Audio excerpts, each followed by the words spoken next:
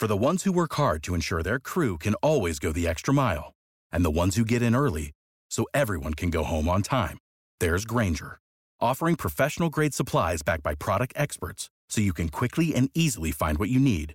Plus, you can count on access to a committed team ready to go the extra mile for you.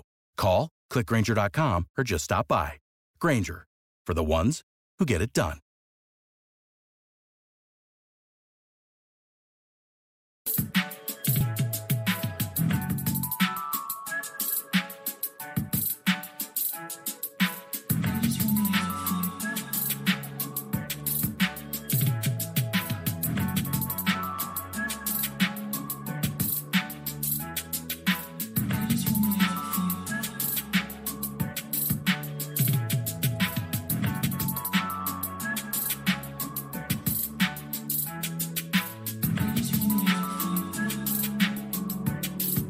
What's going on, everybody? Welcome to the Awesemo.com NFL Strategy Show, Matchups Edition. Only one matchup, but it's a huge one, the biggest one of the year, because Super Bowl 55 is only a few days away, and we're here to talk about all of that. I'm Dave Loughran on Twitter at Laffy_D. With me for the last time on a Thursday this season, Matt Savoca at Draftaholic on the Twitters. Matt, Super Bowl 55, Tampa Bay Bucks, Kansas City Chiefs, monster total, tight spread, should be an awesome game. How you feeling, man? I'm so excited. And yeah, last show of the year, a little bittersweet. Only 83 days until draft day 2021. So we're going to be back at it right away. But man, I mean, I can't think of a better way to finish the season. Incredible, incredible matchup. So excited to get into it. Yeah, we had a great time this year. We had a great time. We really did. And I was really happy to have you on with me. I think some of the shows went like 2 hours, but that's what happens when you got 13 game slates. And hopefully we provided you guys with some value along the way. And if you think we did, hit that thumbs up. And more importantly, subscribe to the channel if you haven't done so yet. You helped us push over 50,000 subscribers. Yeah, flew by it. Thanks to you guys. So if you haven't done so and you've just been checking it out, maybe you just came across it now at Awesemo on the YouTubes, hit that subscribe and the notification bell so you always know when we're going live next. All right, Matt. So we're going to jump into a couple of things here. Matt Kajeski and I talked about it yesterday, built a lineup towards the end, took a little bit of a first look. I think today we'll take more of a granular look here, really get deep into the weeds, and that is your specialty. So we'll get into a little bit of prop betting too. I think you can apply that towards DFS, but also some that I'm interested in, and a couple that I would recommend staying away from that I'm seeing on Twitter with people screaming great value on these bets, even though, Matt, long odds don't always mean great value. Sometimes it means it's just a dog shit bet. It's not going to happen in this world. Exactly. But it sometimes means that, yeah. Here we are, and we started with Kansas City. We'll do the full matchups as we always do. Only two to talk about, but, well, two teams, one matchup. The Kansas City Chiefs, the line, I saw it move from 3.5 to 3. I think it depends on where you're looking at. There's no way really that it pushes below 3. It opened at 3.5. It's at 3 now. The Chiefs are road favorites. And I say road favorites, Matt, because, correct me if I'm wrong, I believe this is the first Super Bowl where a team has ever had home field advantage.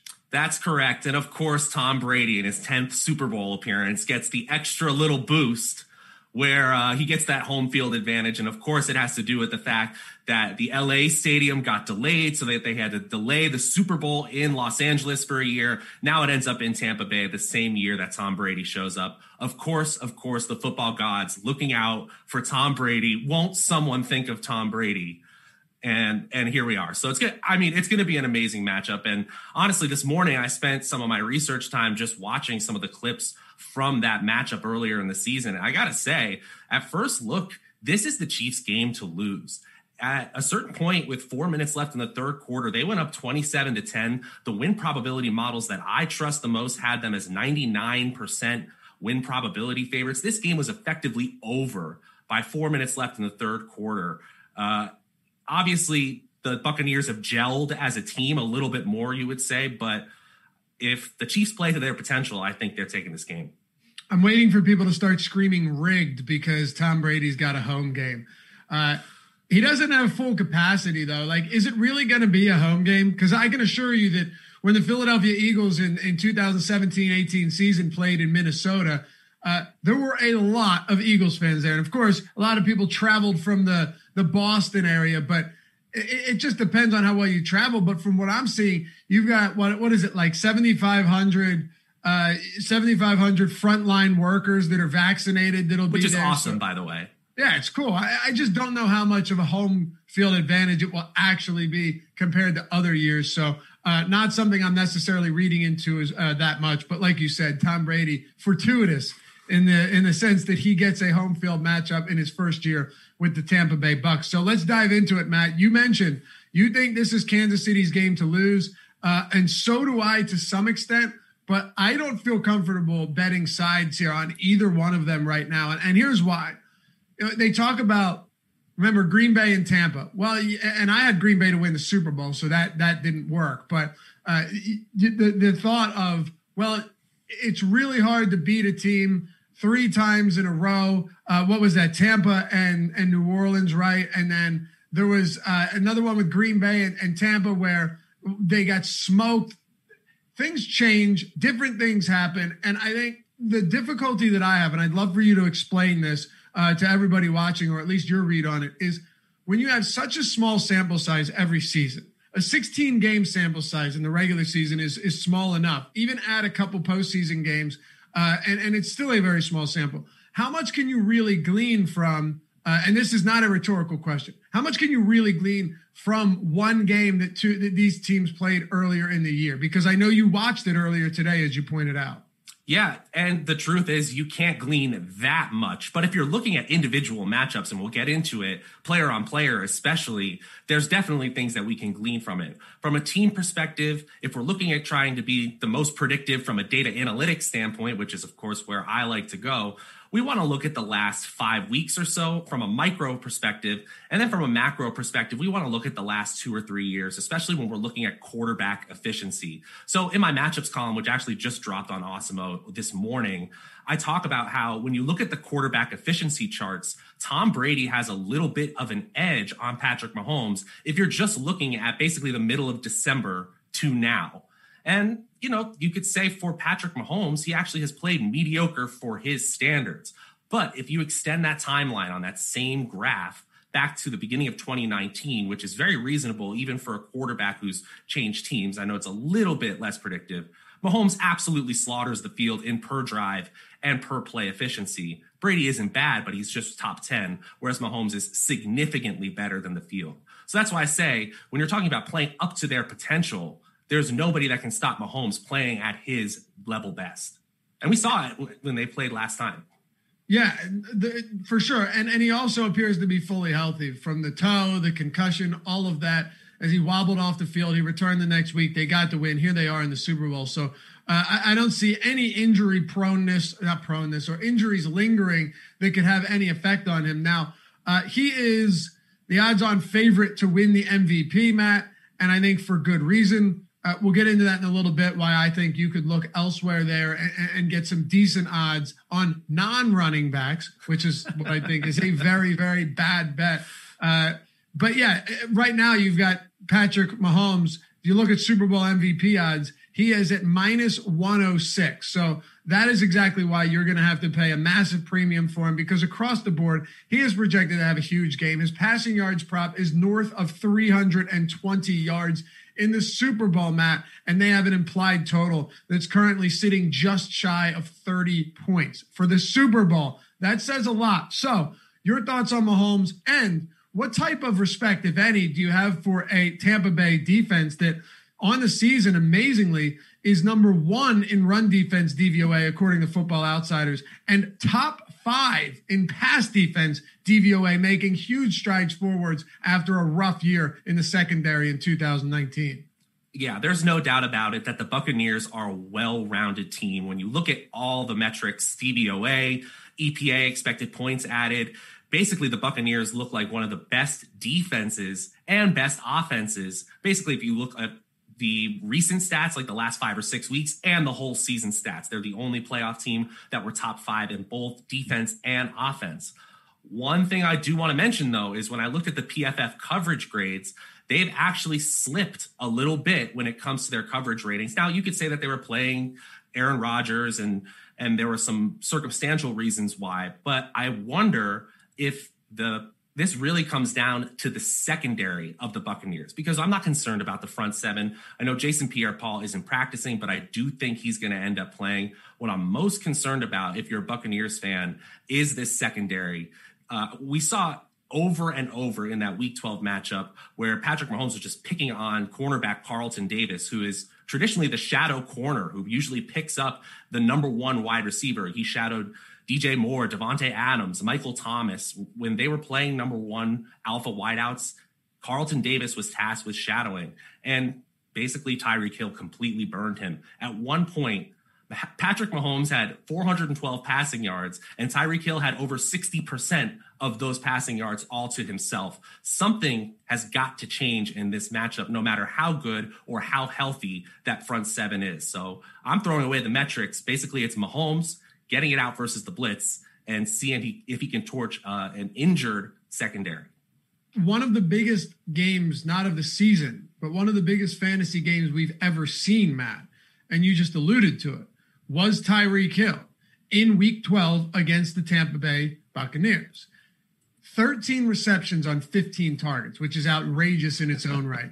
269 yards and 3 touchdowns, 60.9 DraftKings points. Remember, in the first half, he had like 40 plus DraftKings points and 200. I thought he had over 200 yards. Either way, monster performance. Elaborate a little bit on this matchup. You talk about whether it's Carlton Davis or whether this is a beat up secondary that you think could scuffle here or stumble here. Sorry.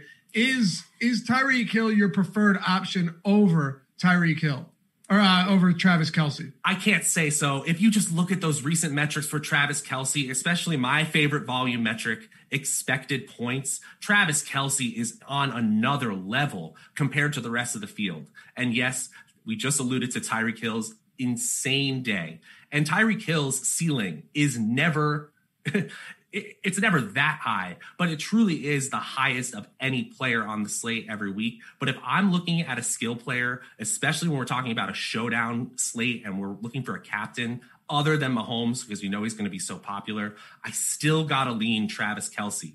I know it's hard to do, especially when we have that film already that we can look back at and say, well, Tyreek Hill absolutely torched that matchup, and that secondary is beat up going into this game. You know, I was looking at the first half for the Chiefs, and I would argue they didn't even play that well. They started with a great first drive that stalled, and they actually ended up with a field goal, even though they had first and goal at like the 2. And then they had a 3 and out, and they still ended up 17-0 and 27-10 in that game. So I can't get away from the Chiefs offense as my favorite. And I think if you're going to twist my arm, it's Kelce over Hill. So yesterday on the First Look show with Matt Gajewski, I wanted to see what a lineup would look like, Matt. And just to interject here for a minute before we round out the Kansas City Chiefs. And we came up with a couple things that worked, and they worked pretty well. And I thought to myself, all right, you're going to have to go with some cheaper options. Understandably, you're going to have to take some risks. But for having so many good players on this slate, it is possible to make some lineups you like in showdown formats. Is it possible for you to make Patrick Mahomes, Travis Kelce, Tyreek Hill lineups with one of those 3 at the captain spot? Yeah, it's going to be tough. I made one, but it had 4 Kansas City Chiefs, Ronald Jones, Byron Pringle, and Antonio Brown. Right. You're going to have some punt plays there. And, you know, we're going to get into it a little bit, but if you're going that way, yeah, I think that's really for tournament play for me. Even though you're jamming those 3 in, you're really creating such a long shot when, you know, we think a lot of this offense is going to be stacked towards those premier players. I think you want a more balanced approach in the smaller field tournaments or cash games. All right. So would you say that Mahomes and the passing offense for Kansas City is, and I'm going to jump around a little bit here because I think it's important that we are giving people information, not just based on matchups, but also based on how we're actually going to construct lineups, given that it's one game. And there's For the ones who work hard to ensure their crew can always go the extra mile, and the ones who get in early so everyone can go home on time. There's Grainger, offering professional-grade supplies backed by product experts so you can quickly and easily find what you need. Plus, you can count on access to a committed team ready to go the extra mile for you. Call, click Grainger.com, or just stop by. Grainger, for the ones who get it done. Going to be a lot of overlap. Would you say that if you were building a 3-max or single entry lineup, you're prioritizing the Chiefs passing game, or you were prioritizing Tampa Bay's passing game? Because Matt, just because you think one team might win doesn't necessarily mean you are certain to believe that that is the better offensive attack based on salary, based on potentially the opponent having to play catch up. There's a lot of reasons that you might have a differing opinion, but I'm guessing you don't. Yeah, it's still something that I'm trying to get to when I start to build every lineup. And if we're talking about 3-max or single entry, the one player in that Chiefs triangle of Hill, Kelsey, and Mahomes that I'd be most willing to get rid of is actually Mahomes. I feel like you're just grabbing so much of the ceiling if you get Kelsey or Hill. We know so much of the offense is consolidated to those two players. And I actually looked at in my matchups column how much of the offense in expected points is consolidated to those two versus Chris Godwin and Mike Evans. And it's almost 30% more.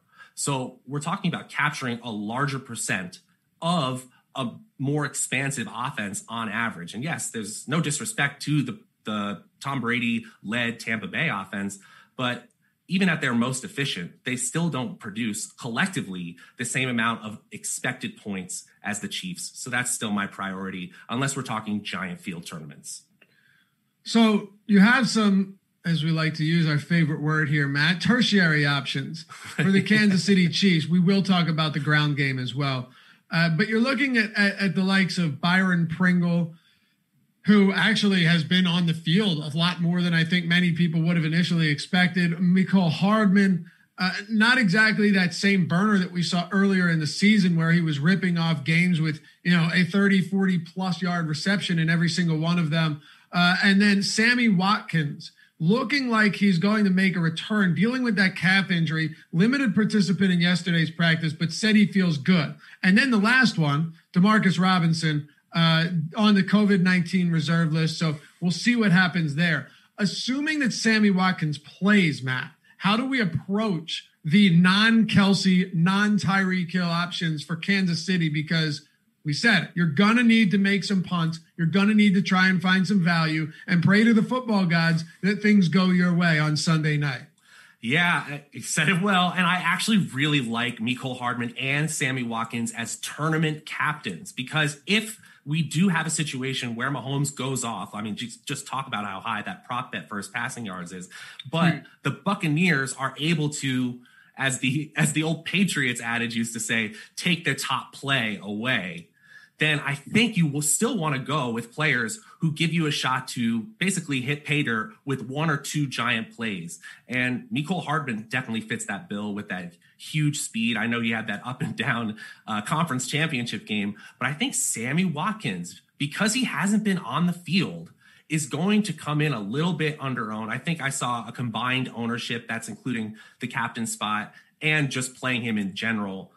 Expected around 15%. That's 13th among all players.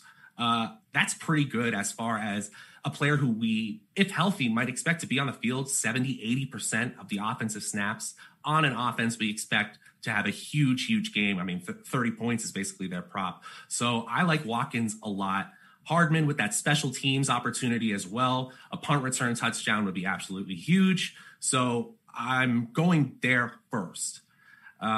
If deciding between the two, I think I actually like Watkins a little bit better, but I'm absolutely fine with Hardman as well.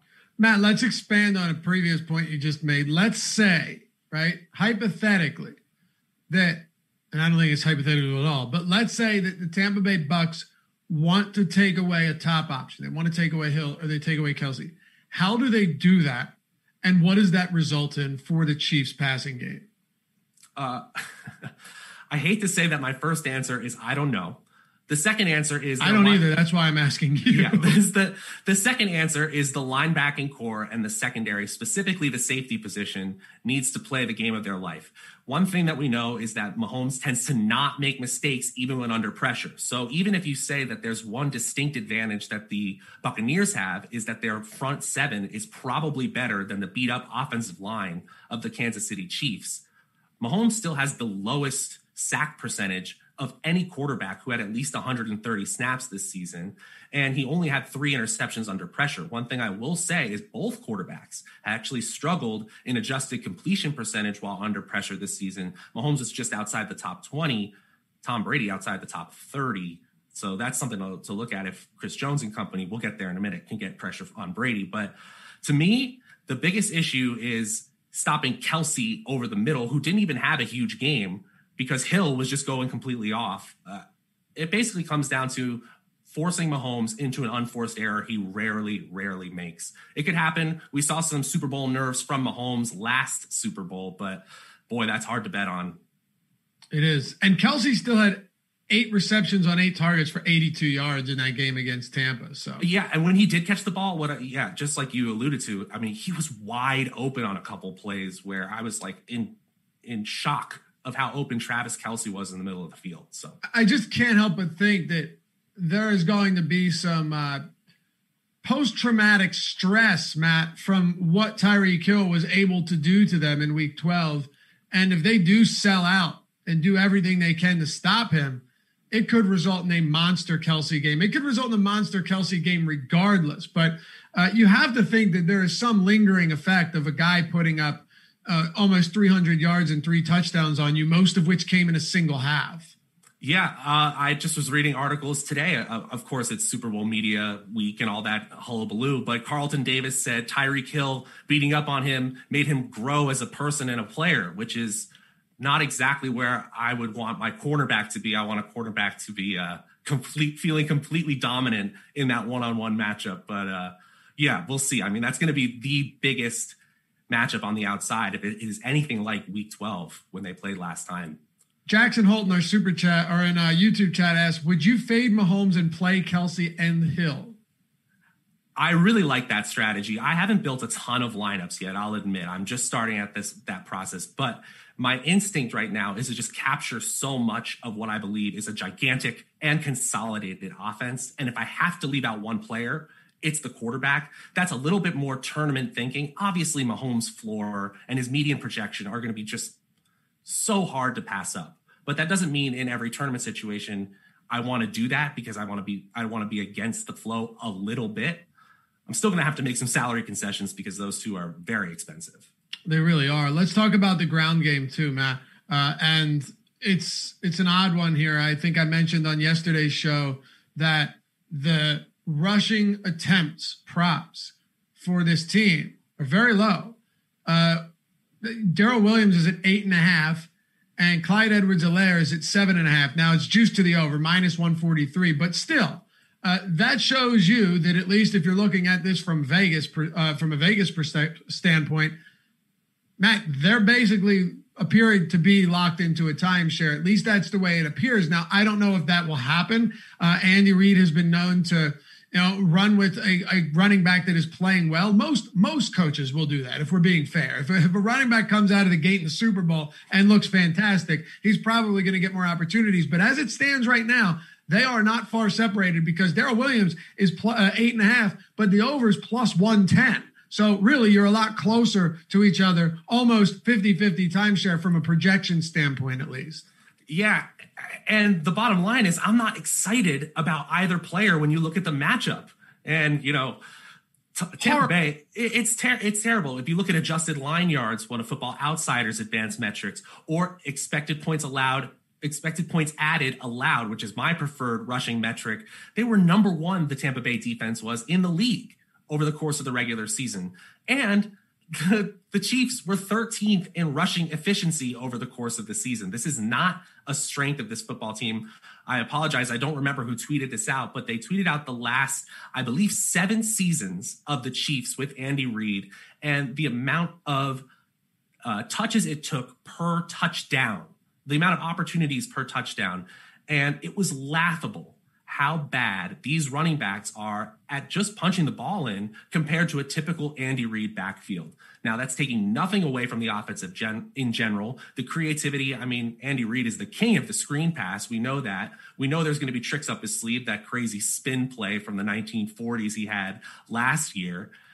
I'm not concerned about the short game, if you will, but I am concerned about the running game. I think it's a fool's errand to try to pick who's going to have the most carries, because I just don't think you're going to get any production anyway.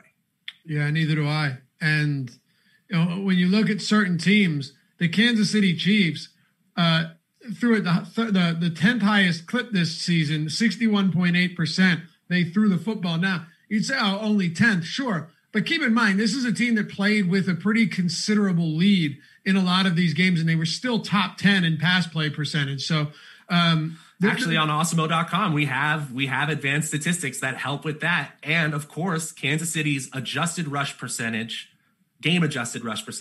dead last in the league. They're the most pass heavy team in the league. Do you have an article out for the Super Bowl? I absolutely do. It dropped this morning. Check it out. It's free on Awesemo.com. Awesome. Was it just a matchups column again, or the data deep dive? It's a little bit of both. It's the new matchups column. It's got 3,000 words, about 7 charts for you, a bunch of tables, and this is broken down for you. So it gives you my take on the showdown captains that I like, as well as just the players in general, because it's important to pull them apart, even though they are the same player performing. I love it. All right. So from what I've gathered from what we've both discussed when it comes to Kansas City, we love Kelsey. We love Hill. We like Mahomes, but at that price, you do see an avenue where you could potentially get away with fading him and still putting in some very solid lineups. And when it comes to the run game, not a lot you like there. In the passing game, our tertiary option, favorite one would be Sammy Watkins in the event that he plays. Did I get that right? That's correct. And Mecole Hardman close behind him, neck and neck. If you wanted to say I have Hardman ahead of Watkins, would not say that's a bad idea, especially with that added special teams usage.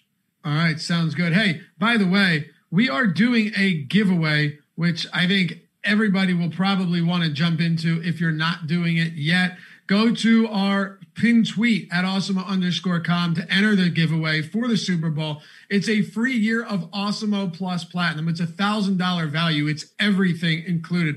Ownership, player projections, top stack tool, boom bust tool, the lineup builder, all of our premium articles.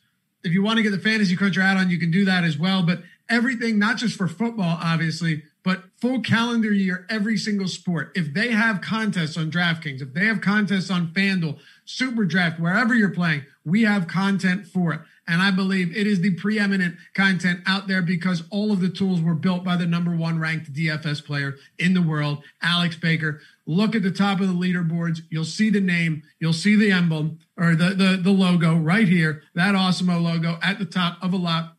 These are the same tools that he uses, not just putting his name on it, the same tools that he uses every day to win a lot of money. And we also have a premium Slack chat, which I think a lot of people really appreciate because not only do we have an awesome burgeoning community, but we also have a amazing opportunity to talk to a lot of the pros that work at Awesemo in our office hours, whether it's the Colts, Steve Buzzard, guys won 100K like 80 different times. Alex himself, Sean Zahn's doing it now, Ship My Money, Jazz Raz, Josh, all of these guys helping you out in the more intimate scenario to really answer your questions and drill down on what you need to do in order to get better. So if that's not enough, I don't know what to tell you.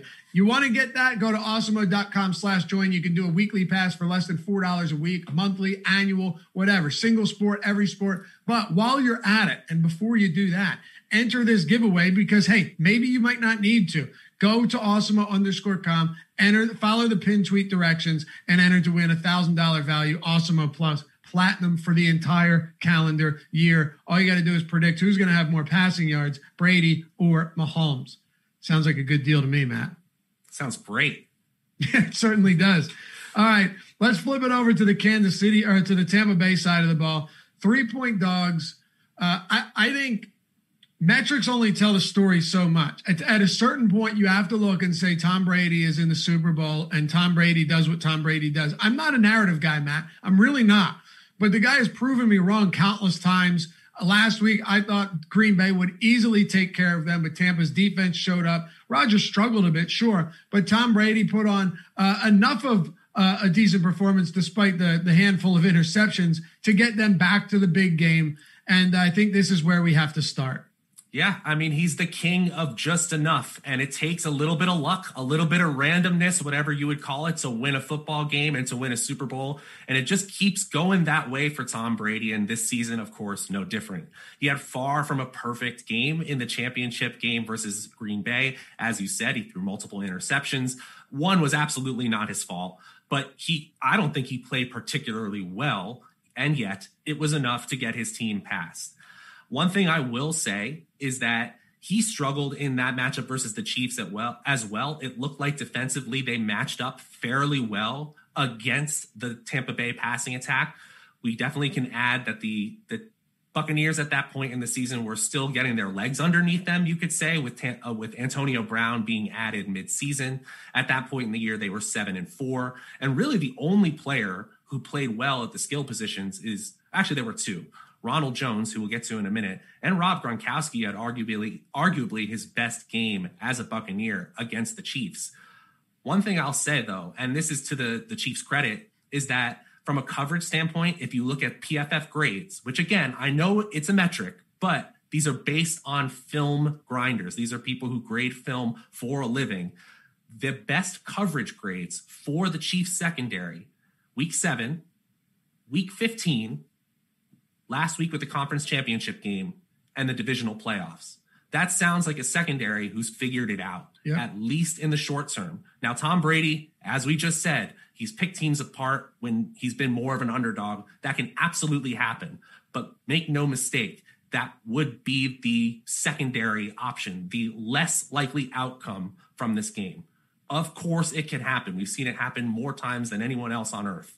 But bottom line is, it's a great offense that seems well matched at this point.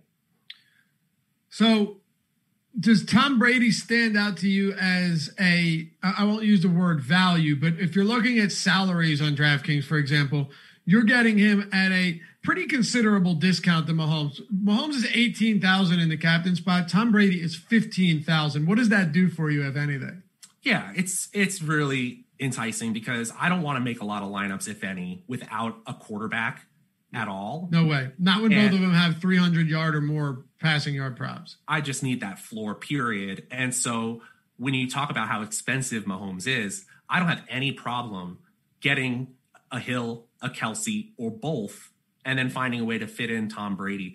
Especially when you look at the fact in recent weeks, over the last 5 weeks, actually, they actually have the same amount of expected fantasy points. Now, as we said earlier in the show many times, the potential for Mahomes is higher, but that's just a credit to how well Tom Brady and this offense has been playing overall. Just around 20 expected fantasy points. That's even more if he's in your captain slot. So the passing game always gets interesting when we're talking about the Tampa Bay Bucks, because it's hard to figure out which one of these guys is going to get the bulk of the volume, or at least more volume than their counterparts. We've seen Chris Godwin in recent games see at least 7 targets in all 3 postseason games, and 7+ targets dating back to week 16. So 5 straight games there. He's been solid, but there hasn't been really explosive performances in the postseason for him or Mike Evans, who continues to be one of Tom Brady's favorite red zone targets, touchdowns in back-to-back starts, but pretty underwhelming yardage totals. And then Antonio Brown, who I think dealing with an injury certainly hamstrung him a little bit there, but only 3 receptions on 6 total targets over his last 2 outings. So break this one down for us, Matt. Where do we go with the big 3 for Tampa Bay, assuming Antonio Brown is on the field this week? Yeah, I mean, my first choice is Chris Godwin. I know you're paying a slightly higher price for him. I think it's on DraftKings for a captain, it's 13.2 for Chris Godwin and 12.6 for Mike Evans, 12,600, I should say. And so I know you're paying a little bit extra, but if you look at expected fantasy points, there is a bit of an edge for Godwin. That said, you alluded to it. I think that if you're looking for the touchdowns, which you're always trying to capture at the wide receiver position, Mike Evans has really, really got an edge here. So one thing that really stood out to me, though, and I know I'm going to sound like a broken record to an extent, we talk about the high quality of the Tampa Bay defense overall. But if you look at the fantasy specific metrics, my favorite schedule adjusted fantasy points, which talks about the fantasy points scored allowed above or below an offensive player's average, the Chiefs are actually one of the best teams in the league over the last 6 weeks. So neither of these players actually, from my main metric, expected projection, really stood out when we began the week. Now, do they have a solid median projection? Yeah. And do we know that they're probably going to need points to at least come back, if not beat the Chiefs? Yes. For me, I almost want to fade those players or be just slightly under the field on both. But if I had to choose, it's Godwin just by a hair. So I'm thinking, you look at these guys you have, and we're going to get to Rob Gronkowski in just a moment, Cola, because I saw that comment in chat. I think it'll make for a good conversation here. But you look at the wide receivers on Tampa Bay. Of course, the first to stand out, Chris Godwin, I'm with you there. I'm edging him out above the other two, Mike Evans, and then Antonio Brown, assuming he's active.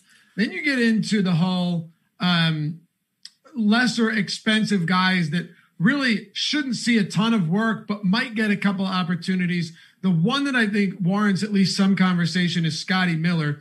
Also someone who said he thought he could beat Tyreek Hill in a race, which is, we don't have enough time on this show to get into that. Who knows? Maybe he could. Highly doubtful. But Scotty Miller can break one off, and he does have the speed to where when we're talking about a showdown slate, we'd be remiss not to at least mention him, Matt. He's $3,400 in the captain spot. If you were playing Miller in the flex, $3,400 in the flex. I don't even care what he is in the captain spot, $5,100, but you're not playing him there. Any options outside of the big three as wide receiver for Tampa that you like? Yeah, I actually think in a large field tournament, going with Miller at captain and Brady is a very, very risky, flimsy, but interesting game theory option, because you know that you only need one or two plays for Miller to hit at that price. And we know that he usually has, when he hits, they're big, efficient plays. It's almost how we think of Will Fuller or somebody like that. We don't need a ton from him to get the solid production.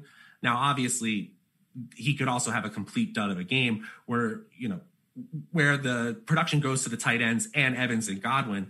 But I think Miller, I don't think he's going to beat Tyreek Hill in a race, but he is my favorite punt play wide receiver by a long margin for the Buccaneers. No doubt about it. There's no doubt. What did his snap count look like last week? Do you have that pulled up by any chance? I have it in my matchups column, so I guess I'll pull up my column here. Sure. Or I'd say over the last 5 weeks, I'll have it for you. That's fine too. Yeah. Yeah, he's still only playing 20% of snaps. And I created, it's called an opportunity score. It basically rounds up a few of the advanced metrics that I look at and scores it out of 100. He still only gets a 26 out of 100. So that's a part-time starter score. What you're really hoping for is 3 targets, 70 air yards, 50 receiving yards, and 1 score. Yep. And that's very probable. Not probable, very possible. Very possible. And he's running about 10 routes per game in the postseason, in the 3 postseason games that they've played. So, the wild card division championship. Yeah. About 10 per game. I was curious to see how many routes he ran in that championship game, and it was 20. So more last week than he did, basically as many last week as he did combined in the previous 2.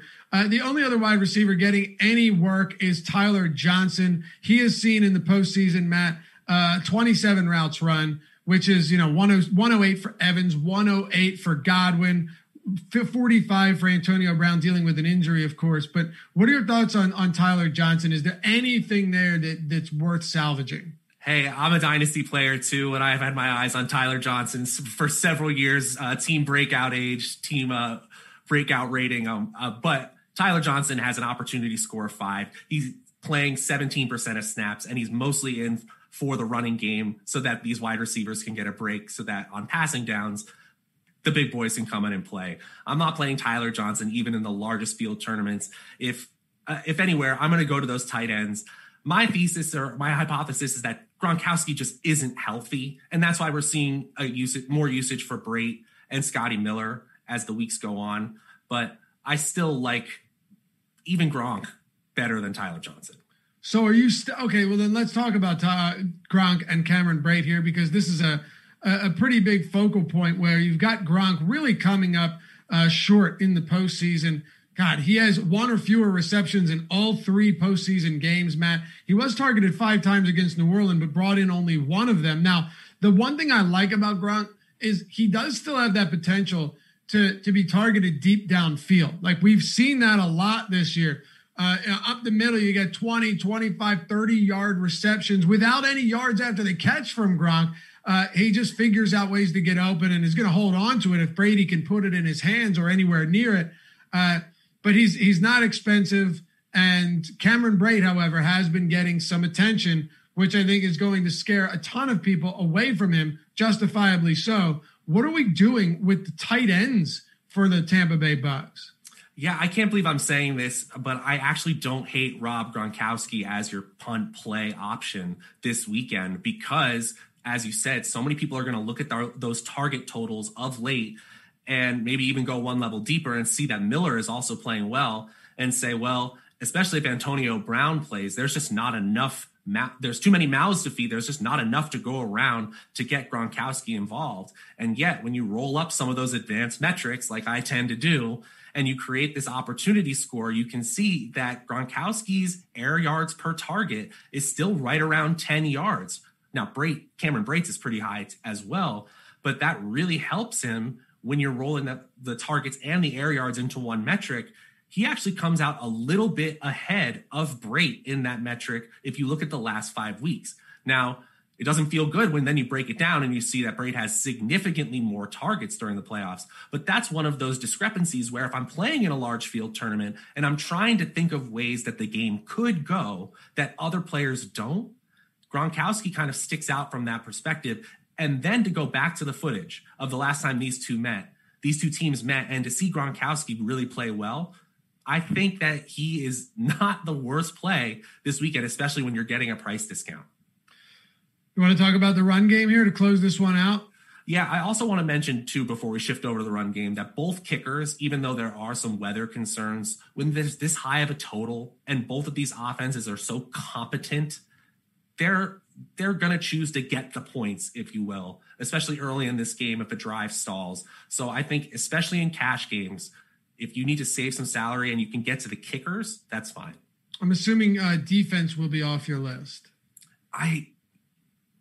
Maybe in a large field tournament where you're playing one team, I might have a Chiefs onslaught lineup because I really believe if this game is a blowout, the only team that is blowing one team out is the Chiefs blowing out the Buccaneers. But the problem I have too is when you're looking at defenses, I'm always willing to roster a defense on a short slate, even a 3-game slate with even 2 players against my defense, because if they run a pick 6 back or a scoop and score, and they've given you, 4 sacks or, a couple fumble recoveries and a defensive touchdown, they can still allow plenty of points, Matt, and end up being in the optimal. The issue I have here is if this game is going to be even close to as high scoring as we're looking at now, they could still do that and give you like 11 fantasy points or 12 fantasy points, but it might still not be enough to get there because there are going to be a lot of high scoring players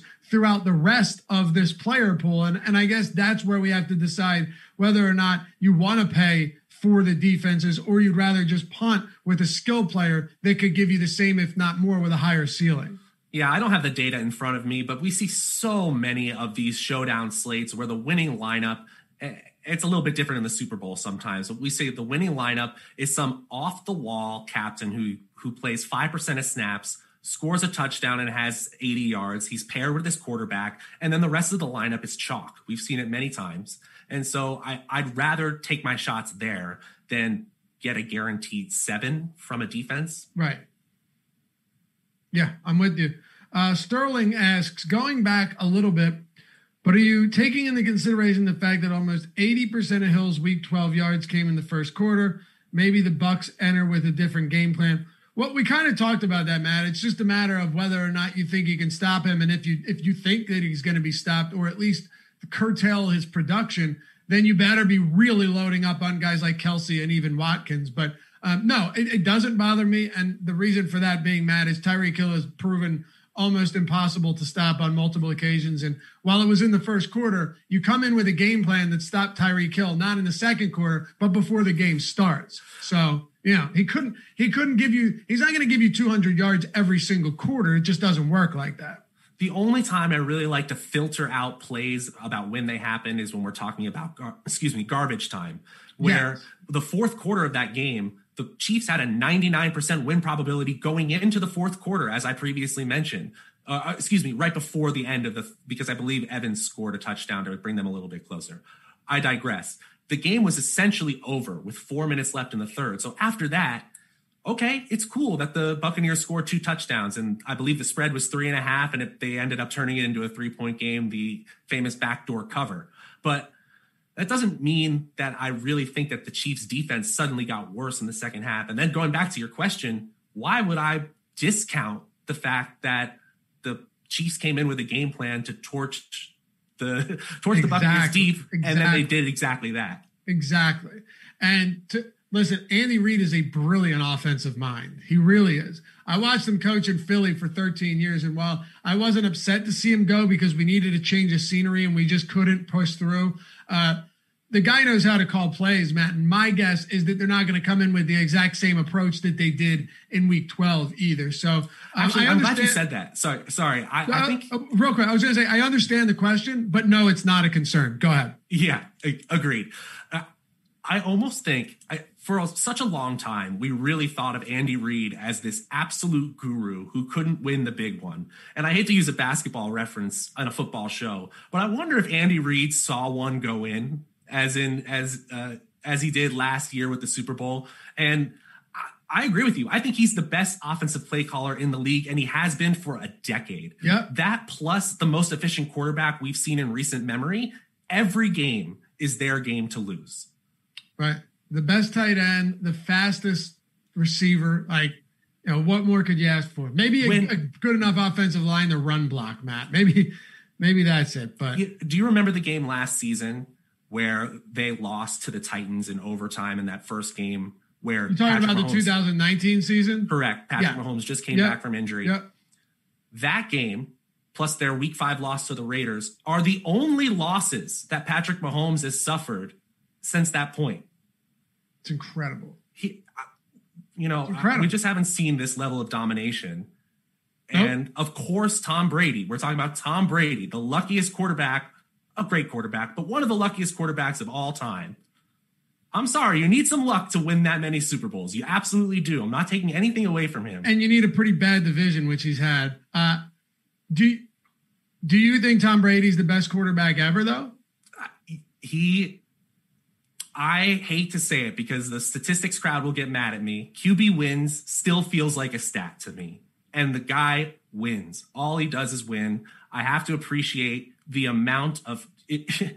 If you reached in a bag and you just pulled videotapes of every Super Bowl, 1 in 5 of those tapes would have Tom Brady. That's freaking incredible. Yeah. That's amazing. And equally remarkable that he goes to Tampa Bay and in year 1 is in the Super Bowl. When you talk about luck, I'm with you. Can we attribute some of that to a defense that is under Todd Bowles made massive strides? Of course we can. Can you attribute it to the fact that you have Mike Evans and you have Chris Godwin and you have Antonio Brown? Sure you can, but they're still there, Matt. And eventually we have to at least look at it and say they're there again. He might win another Super Bowl. How long can you go? Oh, and by the way, he's 90 years old. So how much further can you go saying, well, and I'm with you, he has been lucky, but your last point, he wins games. And when you keep winning and you keep getting there, eventually you just have to succumb to the notion that this guy is phenomenal. Yeah. I see someone in the chat says you can't quantify luck. I'm still a believer, as much as I love numbers, you can't quantify everything. And the fact that it just keeps happening for Brady, there's something there. That said, if you look at every efficiency metric over the last 3 seasons, we have never seen a quarterback take over the NFL like Patrick Mahomes. Really, any way you slice it, he's been the best quarterback since he came onto the football field. And all he's done is get to the Super Bowl or meet Tom Brady in his way. So, man, we can't think of any better way to end this season. We really can't. Cola says week 14 versus Miami. Miami defense got 10 points. Yes, I remember. I was over at my brother-in-law's helping him paint his new house and following along. I had a game on. And I remember this vividly because he had thrown 2 interceptions all season leading up into that point. And then he went on to throw 3 in the first half of that game against Miami. Massive outlier. He has thrown 1 or fewer receptions in all but 1 game this season. And he has thrown 0 receptions or interceptions in all but 4 games this season. So if I'm talking about an opportunistic defense in Tampa Bay, yes, they are. You're absolutely right. But there are very few quarterbacks out there that protect the football as well as Patrick Mahomes does. So I'm going off the top of my head too, but I believe he led the league in passing by 50 yards that week as well. So it's not like he had a fantasy dud of a game. And right. To your point about maybe the defenses having a little bit more upside, is 10 points really upside? Is 10 points really going to do it? That's what I was saying earlier. Exactly. Right. Like even if you do grab a couple picks or a few fumbles, you would need that on top of a defensive touchdown. And now you're talking about like, could 15 do it? Sure. Could 10 do it? Yeah, it could. But we're looking at a game where both teams have implied totals north of 26 and have just myriad weapons strewn across their rosters. So I think it's probably not worth it. Plus, Matt, I would be more willing to entertain it too if these guys were down at the same price as like Ronald Jones, right, or a Byron Pringle. But they aren't. Like they're in the captain spot. Not that you would, but in the captain spot, the Bucs are 42, the Chiefs are 39. And they're still, in my opinion, a little bit more expensive than they should be given the conditions. I agree. I'd rather take a shot at somebody like Scotty Miller in that price range if I'm going to go with the off-the-wall kind of captain pick in a tournament or something like that. Yeah. Let's get to these running backs. So when I went back to the game, the Tony Romo announcers were talking about how Leonard Fournette was in the doghouse, how he had multiple drops the week before, and how time has changed that feeling about Leonard Fournette. He is actually leading all running backs coming into this game in expected fantasy points. But Ronald Jones, it's what a crazy world we live in. But Ronald Jones was actually the best player on offense, arguably, for the Buccaneers the last time these two teams met. He had a great touchdown. I believe it was a catch and run. It was a huge play to really bring the Buccaneers back into the game. They were down 17-0 at that point. I believe actually as well, he was more heavily owned than Fournette in the championship game slate. I still think he is far from the worst off the wall play. If you're looking for that salary reduction and a player who's going to touch the ball, he's going to have opportunities. And as we said, both offenses very highly projected. Ronald Jones really fits that bill. I believe he's 2,200 if you're not looking at the captain slot. You can do way worse.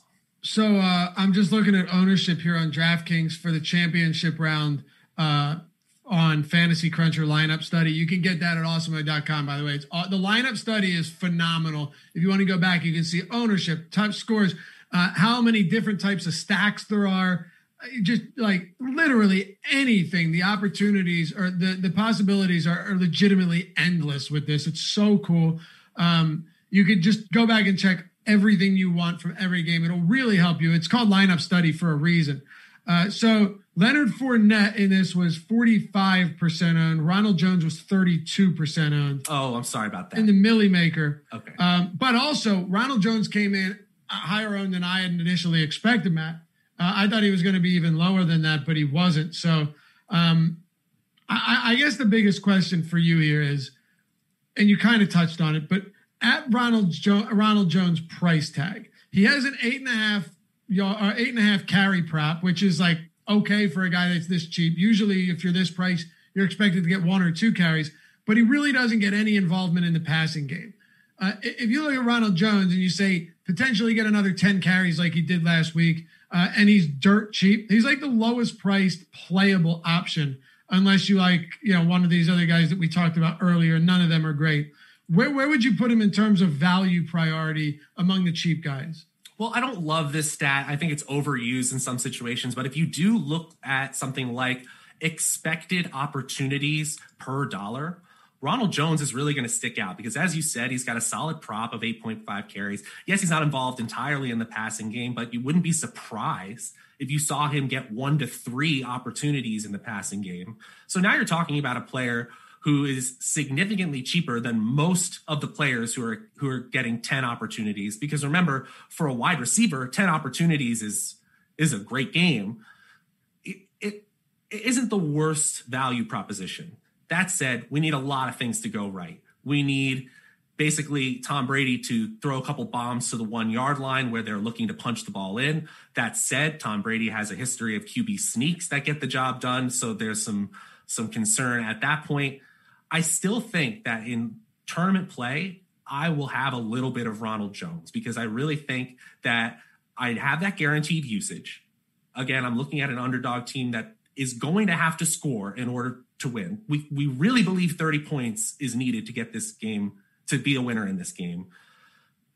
There aren't that many people at that price point that I can count on it, especially in a 1-game slate. So Ronald Jones fits that bill in a unique way.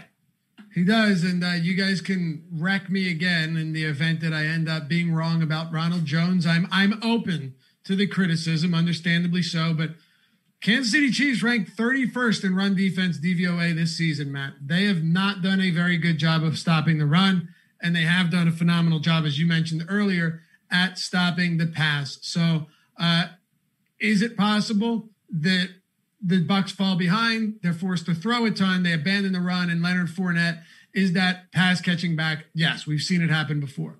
But if the game script here, the flow of this game ends up being pretty neutral, you might be looking at a Ronald Jones game that actually has enough volume at such a discounted price.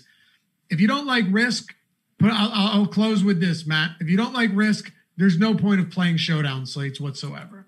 Yeah, especially in the Super Bowl where you're going to have to be off the wall in order to have a unique lineup, really off the wall. Well, I think we just covered it all. We got 58 minutes here, but that was a lot of fun.